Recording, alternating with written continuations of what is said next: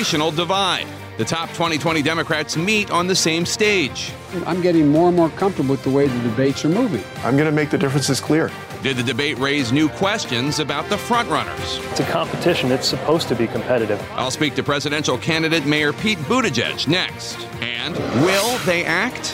While Americans worry about the next mass shooting, President Trump once again considers new gun legislation. I can speak for Republicans. They'd like to do something. Is that true? Republican Senator Rand Paul joins me exclusively next. Plus, show me the money. To demonstrate his policy of a universal basic income, Democratic candidate Andrew Yang is sending cash to 10 American families. How would his proposals affect your pocketbook? $1,000 a month actually makes us stronger, healthier, less stressed out. Andrew Yang is here for an exclusive interview in moments.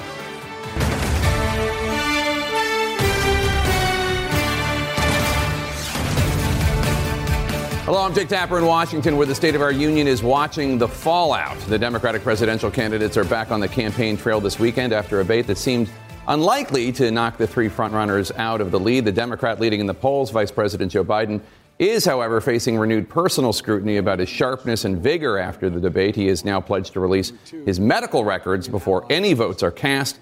This after former Housing Secretary Julian Castro appeared to question the former vice president's mind and memory in perhaps the most consequential exchange of the debate. Castro now says his comments were not meant as veiled attacks on Biden's age, 76, but the moment created an opening for other candidates to take on the sensitive topic. And in the wake of the debate, we're learning that Castro is now losing one of his three congressional endorsements. Democratic Congressman Vicente Gonzalez of Texas told me just moments ago he is pulling his endorsement from Castro and giving it to Vice President Joe Biden. Gonzalez said it's time for Democrats to narrow the field. Well, I think at this point in time, we need to narrow the field and unite as Democrats to defeat Trump in November 2020. And that's why I believe I'm moving my support to Vice President Joe Biden. We're going to air more of that interview later this hour. Joining me now, Democratic presidential candidate, South Bend Mayor Pete Buttigieg. Mayor Buttigieg, thanks as always for joining us. We appreciate it. Good to be with you. So I want to start on health care. You know that key moment between Vice President Vice President Biden and Julian Castro on whether their plans would automatically enroll anyone. You support Medicare for all who want it, but you have not released a full, detailed plan explaining it.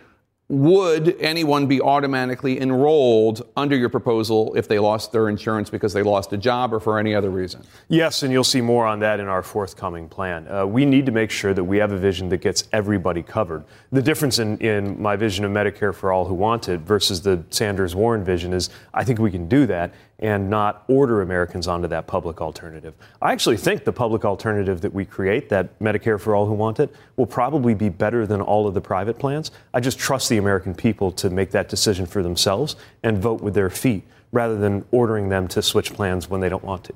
When are you going to release the Medicare for all who want it plan? Soon. A week, a month? I don't have a date for you, Jake. Okay. What do you make of the criticisms of people like you or others who don't support embracing Medicare for all from people like Bernie Sanders or Elizabeth Warren who say you're ignoring the biggest problem here, which is we spend all this money on health insurance more than any other industrialized country because the insurance industry is out for profits, not for making people better? Well, that's just the point. So if a private plan just can't be as cost effective because the profits are being sucked out of it, then the public plan is going to be better. If it's going to be better and we give people that choice, people are going to choose it. If they're that confident in the superiority of the public plan, why would they find it necessary to command Americans to adopt it instead of just putting it out there? It's just, I guess, a difference in the extent to which we trust people. I do believe that we've got to look at more than just making that available to those. So, the other big issue right now is affordability. And we've got to make sure we're addressing that, whether it's prescription drugs or the healthcare system overall. And as you see our plans continue to unfold, you'll see a lot on that, too. Let's turn to guns. Your fellow 2020 candidate, Beto O'Rourke, raised some eyebrows by saying, quote, hell yes, we're going to take your AR-15, your AK-47 at the debate. Democratic Senator Chris Coons of Delaware, who has endorsed Biden, he responded by saying this, quote, that clip will be played for years at Second Amendment rallies with organizations that try to scare people by saying Democrats are coming for your guns. Do you agree? Did Beto O'Rourke say something that's playing into the hands of Republicans? Yes. Look, right now, we have an amazing moment on our hands. We have agreement among the American people for not just universal background checks, but we have a majority in favor of red flag laws, high-capacity magazines, banning the new sale of assault weapons. This is a golden moment to finally do something, because we've been arguing about this for as long as I've been alive.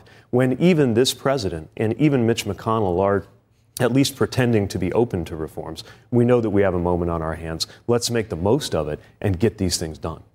I want to ask about Afghanistan, because during the debate on Thursday night, you said, quote, "If there's one thing we've learned from Afghanistan, it's that the best way not to be caught up in endless war is to avoid starting one in the first place." You said that's the one, if there's one thing to be learned from Afghanistan. Do you think that the United States started the war in Afghanistan? No, of course not. We went into war in Afghanistan because we were attacked. What I'm saying is that one lesson from just how endless that conflict has been is how hard it is to end a war, any war, in the 21st century. And we need to bear that in mind when you see things going on like what's happening with Iran right now that could lead to a new conflict breaking out. September 15th is a very important date in my life, because that was the day that I left Afghanistan. That was 5 years ago. I thought I was one of the very last troops turning out the lights. We're still there, and we're still arguing about how to get out. Three of your opponents running for president now are expressing concerns about Joe Biden's sharpness and his ability. Take a listen. Are you forgetting what you said 2 minutes ago? Being for it. Are you forgetting already what you said just 2 minutes ago? There's a lot of people who are concerned about Joe Biden's ability to carry the ball all the way across the end line without fumbling. There are definitely moments where you listen to Joe Biden and you just wonder. Congressman Tim Ryan also told a reporter that Biden was, quote, declining and didn't have the energy to win. We should point out that Booker and Castro have since tried to walk those comments back, suggesting they weren't talking about his sharpness. But do you share any of these concerns? I think I trust voters to figure that out. Look, as the youngest candidate in the field, I am obviously a believer in the power of generational change. I also believe that a candidate at any age, depending who they are, can be a great president. What we got to talk about right now is vision. My concern about the vision from the Sanders-Warren approach is that it can polarize Americans when we have other ways to deliver bold solutions without dividing the American people further. My difference with the vice president is that I also don't think promising that we're going back to normal is going to be a message that'll hit people well, certainly where I come from in the industrial Midwest. There are a lot of people who voted for this current president not because they think he's a good guy, but because normal wasn't working for them, and they were ready to more or less vote to burn the house down. If all we have to offer is, hey, let's dial it back and go back to what we were doing, if it feels like we're looking to the past, I think that message is going to come up short when we get to Election Day. A senior Obama-Biden administration official told me, quote, Biden's strength has never been his clarity of message or his delivery, but watching his long, winding answers that don't really make sense in recent debates has also raised the question as to whether that has gotten worse and whether he is up for this. This is your front runner. I mean, this is the person that, as of right now, has the best chance, according to polls, of becoming the nominee. You really don't have any concerns you're willing to voice? The front runner in September before an election year is almost never the nominee. This is a moment when people are evaluating their decisions. The field is finally winnowing, and we should be able to compete on our own message. I should not have to poke personal holes in anybody else in order for my message to get through and to be convincing if I want to win and if I deserve to win. Well, let's talk about the substance of one of the things that Vice President Biden said at the debate. When asked about the legacy of slavery, he seemed to suggest using a record player at home for minority families to teach them how to be better parents could be part of the equation. Take a listen. We bring social workers into homes of parents to help them deal with how to raise their children. It's not that they don't want to help. They don't know quite what to do. Play the radio. Make sure the television, make sure you have the record player on at night, the phone. Make sure the kids hear words. I saw a lot of people, a lot of progressives, a lot of prominent African-American commentators talking about the substance of that answer and being horrified, if not as well as offended. What was your response to it? It was a well-intentioned answer, and it was a bad answer. The reason that we are seeing racial inequity in this country is that it was put into place on purpose. And I'm not just talking about slavery beginning 400 years ago. I'm talking about policy decisions that happened within living memory that excluded black Americans from everything from fully being able to access the GI Bill to labor protections. These have consequences. The VP is interested in, I think he was trying to get at the issue of how many words infants hear as children. Interesting issue. There is a much bigger picture here, and it has to do with inheritance. It has to do with the wealth gap and the fact that if you are black in this country as a consequence of systemic racism, you start out with less. In the same way that if you save $1, it compounds over the years and becomes more and more. Well, same is true of $1 stolen. And that has happened to black Americans through generations. It's why I've proposed a Douglas plan, as ambitious as the Marshall Plan that rebuilt Europe. But this time, we've got to invest right here in America. Criminal justice reform is important, but that's not all there is to the black experience in this country. We've got to be lifting up black entrepreneurs, making sure that federal taxpayer spending, and I propose we do this at a 25% target, is going to businesses owned by those who have been systematically disadvantaged in the past, investing in HBCUs that are training what could be the new class of black millionaires and a black middle class of professionals in education, law enforcement, medicine. We need systemic answers to deal with this issue, and we need to confront the legacy of discrimination. All right. Mayor Pete Buttigieg, thank you so much for your time today. I appreciate it. Good luck on the campaign trail. A top Republican called Senator Rand Paul a big loser on Twitter this week. At least it wasn't President Trump.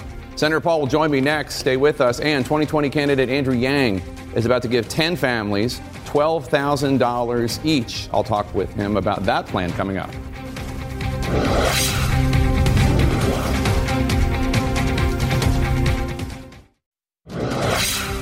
Welcome back to State of the Union. I'm Jake Tapper. President Trump didn't even take part in perhaps the nastiest political fight on Twitter this week when Senator Rand Paul of Kentucky criticized the number 3 House Republican, Congresswoman Liz Cheney of Wyoming, over her support for, quote, endless wars, and accused her of not being supportive enough of President Trump's goal of pulling U.S. troops out of Afghanistan.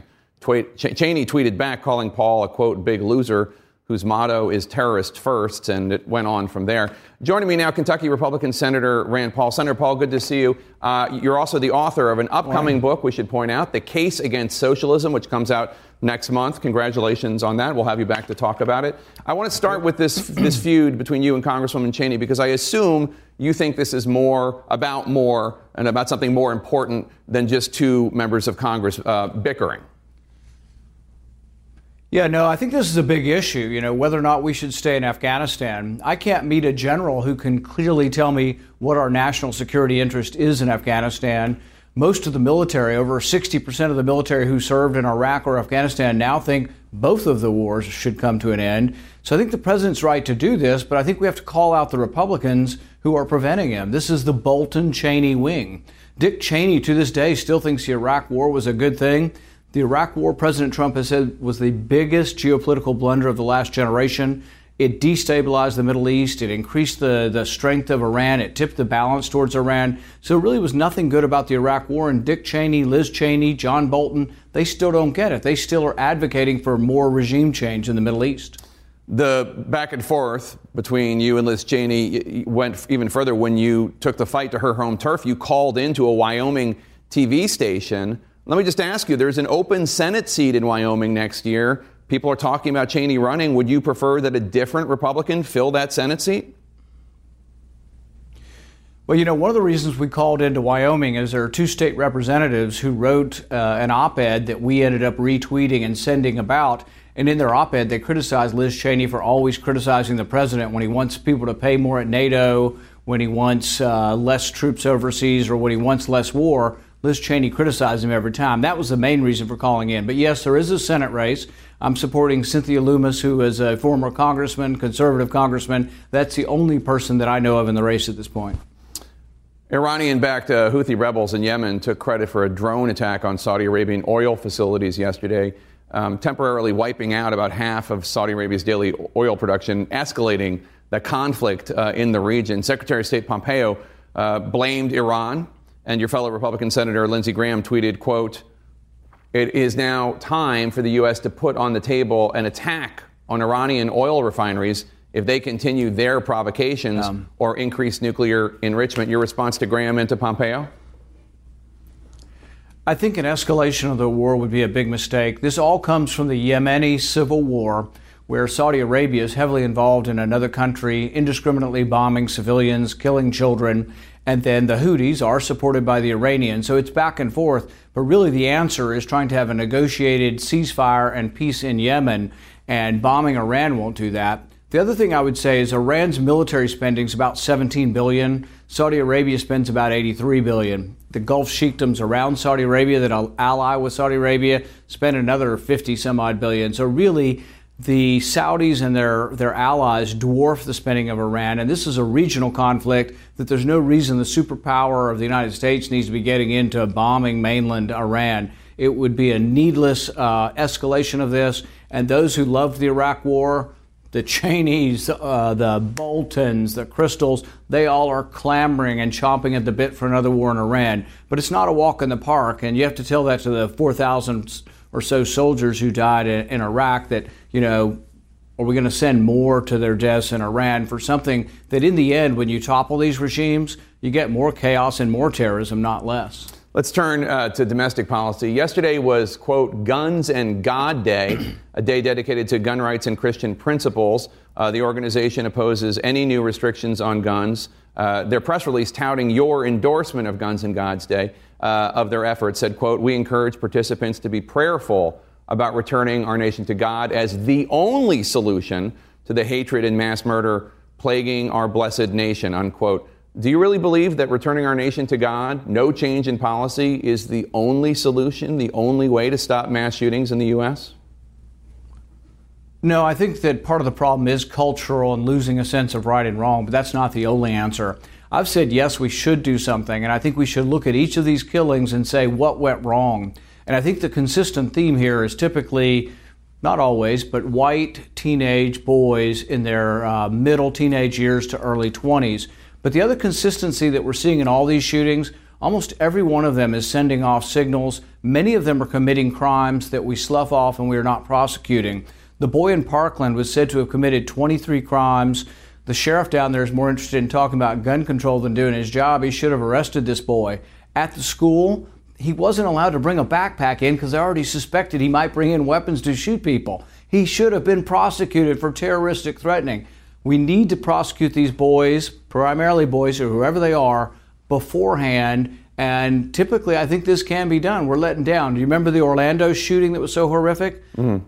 A gun store owner turned the guy in. The FBI went to the gun store. The FBI never looked at the footage. Had they looked at the footage, the footage in the store, the surveillance camera, they would have found out that this guy had been investigated for 14 months by the FBI. We might have saved 100 lives there. So let's look for where the answers are, and let's try to do something to prevent these shootings. So let me ask you, there are people in the Senate right now, Republicans and Democrats, talking about a red flag law, which would encourage states to pass laws that allow judges and others, family members, to take away somebody's guns after an adjudication process of some sort. Would you support that? Would you support expanding background checks?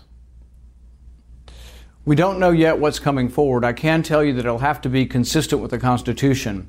Almost all crime is adjudicated at the state level. Murder, theft, assault, they're all state laws. So 99% of crime is in state courts. So really it's under the purview of the state legislature.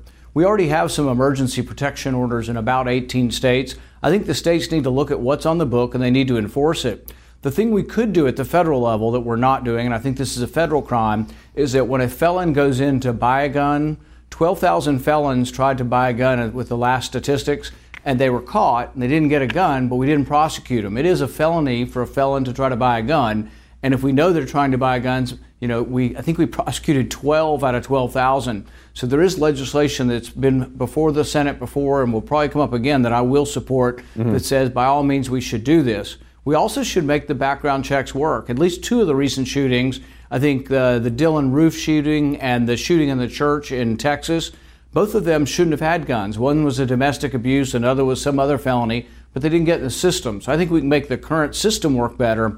But the vast majority of these shootings, background checks wouldn't have helped. The vast majority of these mass shootings are purchased legally, but every one of them, I can't get it out of my head that the kids in Parkland were immediately saying, it's so-and-so. They knew his name before they knew he had done it. And this is happening throughout. All these kids are troubled, they're sending off signals, and they are committing crimes. But if you do something like these laws to prevent things in advance, you have to keep the same constitutional burdens that you're innocent until proven guilty. You can't flip it and say to the person, oh, you have to prove that you're not a criminal. No, the government always has to have the burden. There has to be due process. You have to be allowed a lawyer, because the danger is they could just say, oh, anybody that takes antidepressants can't have a gun, or anybody who's ever been to a psychiatrist can't have a gun. And so there is a danger of going too far where we preemptively just are out there taking everyone's guns. Mm-hmm. And I am alarmed, and it does alarm a lot of us when we hear Beto O'Rourke saying, yeah, they're just going to come and knock the door down and take our guns. That scares the heck out of a lot of Republicans and a lot of gun owners. Senator Rand Paul of Kentucky, thanks so much for your time, sir. Appreciate it. Thank you. 2020 candidate Andrew Yang is responding to a racist slur from a newly hired Saturday Night Live comedian. Why Yang says he does not want the comic to lose his job. That's next.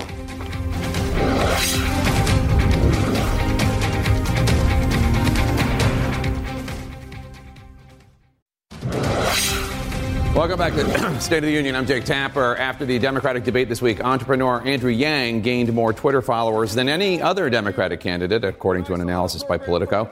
Perhaps that had something to do with a contest he announced on stage. He wants to do for 10 families what he is proposing to do for all Americans, pay them a $1,000 a month dividend, freedom dividend, he calls it. Joining me now to talk about this and much more, entrepreneur and 2020 Democratic presidential candidate Andrew Yang. Mr. Yang, thanks so much for joining me. I appreciate it. I want to play some of the reactions from your fellow Democratic candidates to your announcement. It's original, I'll give you that. I admire and frankly take joy in hearing people with innovative ideas and who are questioning status quo and willing to challenge it. It doesn't seem like your fellow 2020 Democratic candidates are taking your proposal very seriously. What's your response? Oh, well, the freedom dividend's catching on like wildfire around the country because Americans realize it's not about the money. I've been personally giving the freedom dividend to several American families for months now. And when I saw one of the recipients, Kyle Christensen in Iowa, a few weeks ago, he told me he'd use some of the money to buy a guitar. And he was playing shows locally, and he was beaming. He said he was playing shows for the first time in years. For him, it was a guitar. For Jody Fassey in New Hampshire, it was car repairs. For Mallory Shannon in Florida, it was going back to school. So Americans are waking up to the fact that we can solve our own problems if we have a dividend that gives us some extra resources to do so. There's been a lot of debate about the legality of your proposal, not the proposal in terms of the larger freedom and dividend if you become president, but the what you're doing as an individual candidate. Larry Noble, the former general counsel of the Federal Election Commission, told CNN that what you're proposing would not be legal. It's not legal, he says, to give those 10 families money from your campaign to use however they want. But are you sure that you're on solid legal ground? Yeah, we have an army of lawyers who've signed off on it, and we're sure that this is perfectly legal. But I do want to reflect for a moment, Jake, on the fact that if I gave $1 million to a media company or consultants or hired like a small army of canvassers, no one would blink an eye. But if we give the money directly to the American people, somehow that's problematic. So it just speaks to how messed up our system is, where giving money directly to Americans actually raises eyebrows. Let's talk about another issue you talk about a lot on the campaign trail. You warn that automation is going to result in catastrophic layoffs in the United States. Some experts say that your fears are overblown. They point to the unemployment rate at a 50-year low, labor productivity increases that have stagnated, not what you would expect to see if robots were indeed taking over. Are you concerned at all that you might be overstating the threat of automation? Well, what's indisputable, Jake, is that manufacturing employment went down by 4 million over the last number of years, and the vast majority of that was due to robots and automation. It's also indisputable that despite this headline unemployment rate, labor force participation is at a multi-decade low of 63%, and millions of Americans have stopped participating in the workforce, which artificially makes that unemployment rate look better, much better than it actually is in real life.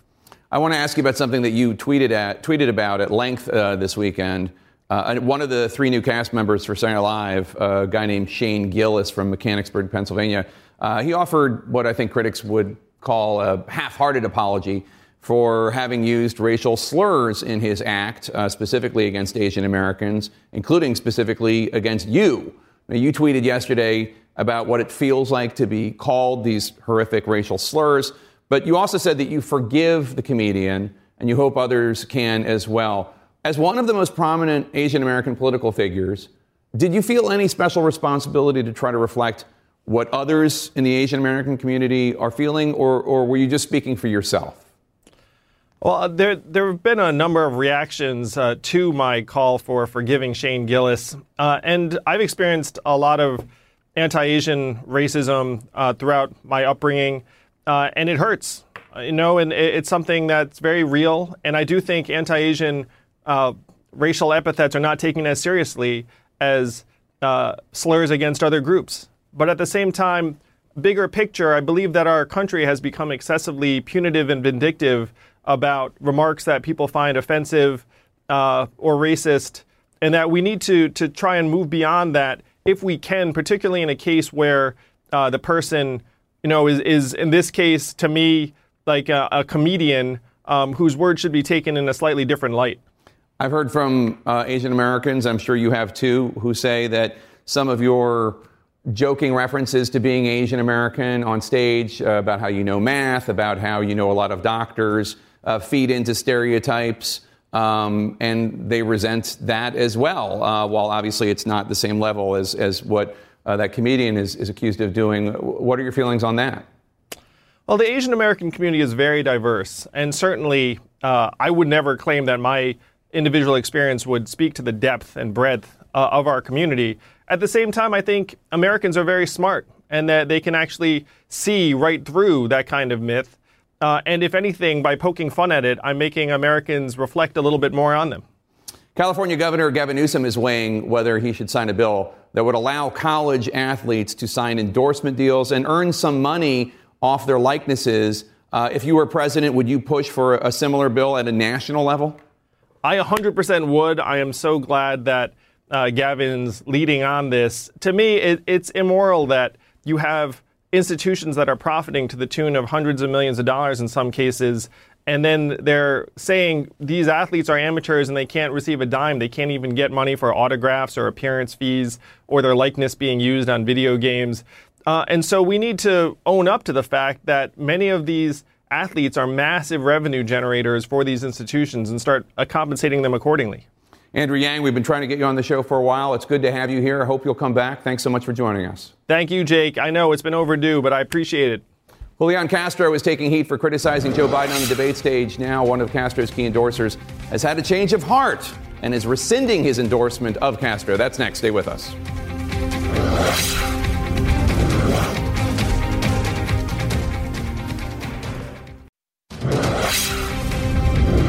If you're polling in the low single digits and you're not raising any resources and you're fracturing your party and you're just getting your supporters to be upset at other candidates, it certainly can't be a good thing for our party. That's Texas Congressman Vicente Gonzalez, a Democrat who just told me minutes ago that he is pulling his endorsement of Julian Castro and deciding instead to back Vice President Joe Biden. Let's talk about this and much more with our team of experts here. Governor Granholm, you helped Biden with debate prep. Yes. And it resulted at least in this, I think, of Congressman Gonzalez saying that he is pulling his endorsement from Castro and giving it to Biden. Yeah, well, and in fact, I think 59 African-American state legislators last week endorsed Biden. Today, this morning, he is giving a speech at the 16th Street Baptist Church. It may even be it's happening very close to right now, where he's going to be drawing a line directly from slavery to that bombing. That bombing, by the way, for those who need to be reminded, it was 4 little girls killed as they were pulling on their church robes. This is the 56th anniversary of it, by sticks of dynamite. So drawing a line from slavery to that, to Mother Emanuel Church, to today, and saying that, yes, we need to face up to the fact that that 400-year history of slavery needs to be addressed through policy. He should have said that at the debate. He did not, granted, but he has got policy that addresses that. And I know Aisha's, we talked about this before coming on the air, and I want to give her a chance to obviously say what she's going to say before I respond. Go ahead. Well, I'll get to Aisha in one second, but I do want to say, I want to read this from the Castro campaign, which reads in part a response to Gonzalez pulling his endorsement, endorsing Biden. Congressman Gonzalez is entitled to endorse whichever candidate he feels represents his values. What do you think? Well, on the endorsement thing, look, this is going to happen. It happened to me. Happens to a lot of candidates who are sitting in the single digits. There's a lot of pressure to, narrow the field and rally behind the guy that's ahead. And I think that's part of what's happening. On the issue that Jennifer's talking about, there's a big difference between Joe Biden being scripted and being able to say the right things for the masses at this time. And then you see him when he gets off on his rants, which he does on a regular basis, and you sort of see what's in his heart. And that contrast is what's going to cause him big trouble. And I want to bring in Aisha because the former vice president, also received a lot of criticism for a response he gave when he was asked by Lindsay Davis of ABC News about the legacy of slavery. It was something, I think it's fair to call it something of a rambling answer. And here's part of it that really rubbed a lot of people the wrong way. We bring social workers into homes of parents to help them deal with how to raise their children. It's not that they don't want to help. They don't know quite what to do. Play the radio. Make sure make sure you have the record player on at night. The phone. Make sure the kids hear words. Rolling Stone columnist Jamil Smith wrote, he is saying things at a Democratic debate on an HBCU campus, no less, historically black college, that make it absolutely impossible to trust Biden to be the party's best candidate to address systemic racism. Your response? Yeah, my friend Jamil nailed it. I mean, here's the challenge. So I very much believe that Joe Biden is a good man and that his heart is pure. The problem, though, is that he is a white man of a certain era in this country. He served with segregationists who he revered. He comes from a school of thought, frankly, served with Moynihan, who wrote a report that suggested that what is wrong with black people and black communities has everything to do with them, as opposed to the systemic challenges and the, frankly, structural racism that has created the poverty and that has disenfranchised and suppressed black people since the beginning of time. I think it's really rich that today he's having a conversation to connect the dots with slavery and the church shooting, when in fact it doesn't seem he has a real deep grasp on the structural racism in this country and how even his own policies, from mass incarceration is one that we can just start off talking about, his views on busing, that he still doesn't seem to be able to understand really how that impacts people socially and otherwise, and the outcomes that black Americans are experiencing right now, that it just seems to me that he constantly makes these gaffes, which are out of touch with where we are today, because he comes from an era of this racist paternalism in public policy making, of how we have looked at dealing with the issues that the black community faces, which frankly come from racist public policy making. But he has said that he has evolved. He has said that he has made statements 40 years ago that he would not make today. And in fact, his policies today are about addressing those structural issues, making sure that there is more investment in African American and women-owned businesses to decrease the wealth gap, eliminating or totally reforming criminal justice so that you don't have private prisons making a profit off of people being incarcerated, eliminating for good the disparity between crack and between powder cocaine, supporting the 10, 20, 30 articulate and thoughtful on these things that he is, and that's what the problem here's what I'd say. He was asked 40 years ago, he said, I don't have any responsibility for what my father and what my grandfather did. He doubled down on this. He says, I have no responsibility for what they did. But that was so many years ago, and he has apologized for that. Here's what I want to ask you, Bill. It does seem like, even though Biden is polling really, really well with African American voters, that's really where the strength of his frontrunner status is, especially in places like South Carolina. It does seem like I'm hearing echoes of super predator when Hillary Clinton called young men as super predators, and that really came back. It was a minor issue under the general Democratic electorate in the primaries, but it really hurt her when it came to black turnout in November. Could be. It's hard for me to judge. I mean, I just generally watching actually Andrew Yang and Pete Buttigieg this morning with you. I thought, it wouldn't be crazy for the Democrats to at least allow into the finals someone under the age of 70. And they're both interesting, attractive candidates. And I do think there's a big argument for generational change. And it would be kind of nuts to end up with all due respect to Joe Biden, Elizabeth Warren, and Bernie Sanders, what it would be a 70-year-old, a 76-year-old, and a 78-year-old as the final three for that young, change-oriented Democratic Party. We have a good field, it is true. But let me just say one thing about Joe Biden's... Just not the favorites. Do we really believe that a man with a good heart and good policies is somehow not acceptable when we are facing a man who lies 13,000 times so far, 7 lies per day, and has policies that are poisonous for the communities we're talking about? So the problem that I have with that is that I'm not here to race to the bottom. Right. And so it's this not competition bottom, of like the lowest common denominator is Donald Trump. I don't say that it's the lowest. I think we want a good man with a good heart and a record of that. Anybody is better than Donald Trump. In fact, a puppy at this point is better than Donald Trump. I would agree with that. And just because the debate you're hearing right here is the real risk for Joe Biden. Joe Biden is ahead in this race because of black voters. That's why he's there. Yeah. And you're hearing an element of the black community saying, he's unacceptable to us. The question is that going to permeate through the rest of the community, or is there a divide in the black community? There's a generational, right? The generational divide, and that older black voters in South Carolina in particular are going to say, you know what, I just don't buy what Aisha's saying. I don't agree with that point. Here's what's interesting. I was at the Congressional Black Caucus's annual legislative conference gala last night. And this is just anecdotal sharing from me being in the room. There were several presidential candidates who were there. Pete was there, you had on earlier. Elizabeth Warren was there as well. Biden wasn't there. But there were several people there, Kamala Harris, Cory Booker, et cetera. And so as they're being announced, I like to feel the energy in the room. There are like 2,000 people in this room.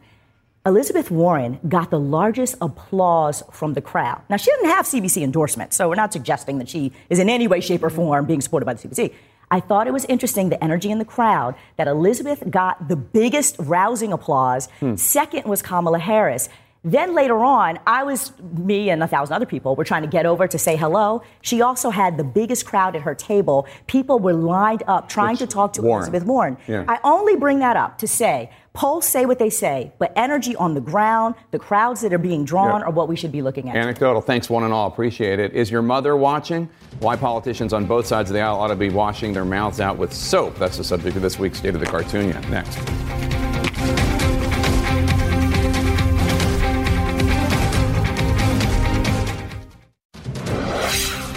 In today's politics, authenticity seems to be about 4-letter words. That's the subject of this week's State of the Cartoonian. Cursing has been in the news a lot this week. President Trump tweeted about, quote, boring musician John Legend's, quote, filthy-mouthed wife. Model and television personality Chrissy Teigen. Those two things are true. John is boring. I do have a filthy mouth. G-rated President Trump. He of such delicate sensibilities. I fired his so fast. They're trying to take you out with bullshit, okay? But the president is no longer alone in his salty talk. Yes, this is up. Former Congressman Beto O'Rourke has been dropping F-bombs to express his frustration with gun violence, a condition that seems to be aggravated by the presence of TV cameras. I don't intend to use the F word going forward. Others have followed suit. Montana Governor Steve Bullock and Ohio Congressman Tim Ryan. Yeah, I mean, I actually have to get done. And the Republicans need to, quite frankly, get their together. Things got so bad ahead of last week's debate in Houston, the DNC had to warn the candidates not to curse on stage, lest they be fined by the FCC. Perhaps the next debate should take place in South Park. What the is that? You guys, I want to get out of here. Fareed Zakaria talks to former Secretary of State Condoleezza Rice. Next, stay with us.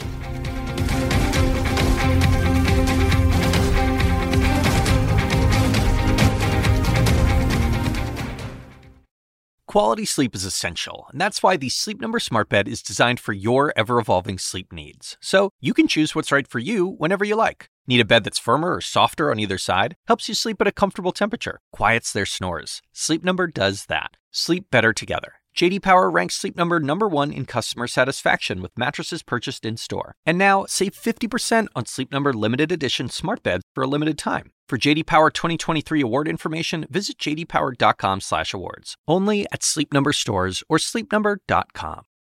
I'm Dr. Sanjay Gupta, host of the Chasing Life podcast. In honor of our 10th season, we want to hear from you. Leave us a message at 470-396-0832 and tell us how you chase life. It could be used on an upcoming episode.